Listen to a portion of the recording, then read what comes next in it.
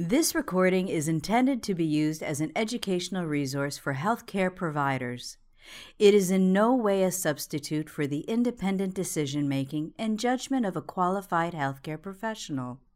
It should not be used to make a diagnosis or to overrule the advice of a qualified healthcare provider, nor should it be used to provide advice for emergency medical treatment.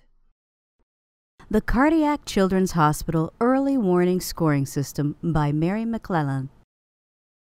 Hello, my name is Mary McClellan, and we will be talking about the Children's Hospital Early Warning Scoring System. Our objectives today are to discuss the outcomes of pediatric cardiopulmonary arrest, identify risk factors for cardiopulmonary arrest, identify components of rapid response systems to prevent cardiopulmonary arrests, and to discuss the use of an early warning scoring tool and algorithm to prevent cardiopulmonary arrests. Introduction. 33 to 37% of children have 24-hour survival rates following an arrest. 25 to 33% of the children will survive to discharge. Of those who survive, a third have poor neurologic outcomes. Although the majority of arrests occur on the intensive care units, 14% may still occur on inpatient wards, and 13% can occur in the emergency departments. Hospitalized pediatric patients may have treatable symptoms present 1 to 16 hours prior to arrest events. Early recognition and treatment of these symptoms may prevent most arrests. And most concerning, the research has shown that almost 2/3 of arrests are considered preventable, and the survival is only 11 to 37%. To review some causes of inpatient pediatric arrests, the most common is respiratory failure, followed by circulatory shock, which could be from hypovolemia, sepsis, or poor cardiac function. Additionally, ventricular tachycardia or ventricular fibrillation can occur in some children. Using CHOOSE. This is the Children's Hospital Early Warning Scoring Tool. We use this as a warning system to help prevent pediatric arrests in our institution. We will be looking at this tool in more detail throughout the discussion. We have an escalation of care algorithm based upon the score that we receive from the Early Warning Scoring Tool, which we've nicknamed CHOOSE. A patient that is scored 0 to 2, we consider a green zone, and we continue routine assessments. If a child scores 3 to 4, we call it the yellow zone, we increase the assessments, we notify our charge nurse and our physicians, and the team discusses a plan on how to care for the child. We do consider having the ICU evaluate the patient to discuss if they need further interventions. If a child scores 5 or greater, this is a critical number, and we will have immediate evaluation of the patient at the bedside from the physician staff. Additionally, we will also notify the patient's attending. The team discusses a treatment plan, and we also consider having the ICU immediately evaluate our patient. It is worth noting that if the patient suddenly deteriorated, regardless of their CHOOSE score, we would still call a code blue. Here are some examples of sections of the CHOOSE.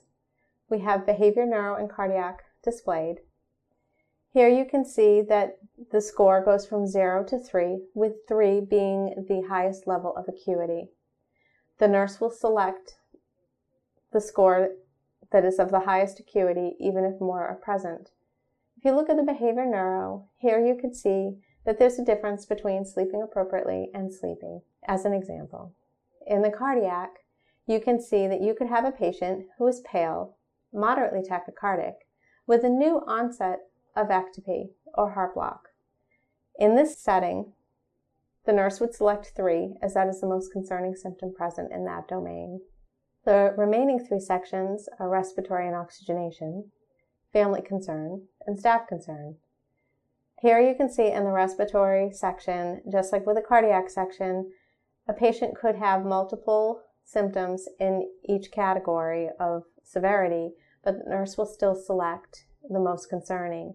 Also in respiratory, we have a distinction whether someone has a baseline oxygen need or baseline desaturation compared to a new oxygen need or a new desaturation, as this would be more concerning. For family concerned or absent, the patient would only get 1 point. It is not a 0 to 3 score. And if the staff are concerned, that also gives 1 point to the score. Case examples. So here we'll look at a case example of a 5-year-old with asthma who has arrived to the emergency department with a shortness of breath and tachycardia. For vital signs, the patient has a temperature of 36.7, a heart rate of 150, a respiratory rate of 38, a blood pressure of 96/40, and an oxygen saturation of 96%. The nurse scores the patient under the behavior neuro domain as a 0, as the patient is alert and behaving appropriately. In the cardiovascular, the patient receives a score of 2 because they are moderately tachycardic. In the respiratory section, the patient has a mild desaturation, less than 5 points below baseline, and also has a moderate increased work of breathing and use of accessory muscles. Given that the latter is more concerning, the nurse will score the patient at a 2. The family is happy that they're being seen and that treatment has begun and are not concerned, nor is the nurse. For each of those domains, they get a 0. The total score for the patient is a 4. The nurse notifies the team. They evaluate the patient, start the patient on nebulized treatment and also intravenous steroids, and the patient gets better. Because of early intervention, we were able to avoid further decompensation of this patient. Here we will look at another example of a 4-year-old admitted with fever and an elevated white blood cell count. The patient has a fever of 38.7 centigrade, a heart rate of 140, a respiratory rate of 20, a blood pressure of 100/60. The patient is tired, well perfused, and breathing comfortably. The nurse scores the patient a 0 in the behavior domain, as they are appropriate.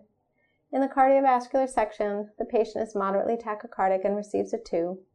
In the respiratory section, the patient does not have any abnormalities and receives a 0. The family and the nurse are neither concerned, as treatment has already begun. The patient scores a 2. Blood cultures have been sent, and antibiotics have been started, and routine care of the patient can continue. Impact of CHOOSE. There are different pediatric early warning scoring tools that are being used in different institutions that have been validated. We wanted to make sure that our CHOOSE tool was valid and effective in predicting deterioration or identifying patients that are at risk for arrest. The area under the receiving operator characteristic curve was 0.902 for our tool. We compared this to the Brighton Pews and found that the area under the receiving operator curve for that tool was 0.789. So we felt that our tool performed better than the Brighton Pews and have been using this at our institution throughout all of our inpatient units. We wanted to examine how much time does our tool give our clinicians to intervene and help the patients. Compared to the Brighton Pews, we found that with a score of 3 or greater, the Pews would have given us a time of 8.5 hours, and our CHOOSE tool would have given us a little over 11 hours. Once you get to a score of 5 or greater, the Pews tool gave us 35 minutes to intervene, compared to the CHOOSE tool, which gave us 3.8 hours. We did feel that this gave us more time to be able to intervene appropriately and save the child. The CHOOSE tool provides a standardized tool, language, and management for patients that are at risk. This is an objective measurement irrelevant of experience level of the clinician or familiarity that the clinician has with the patient.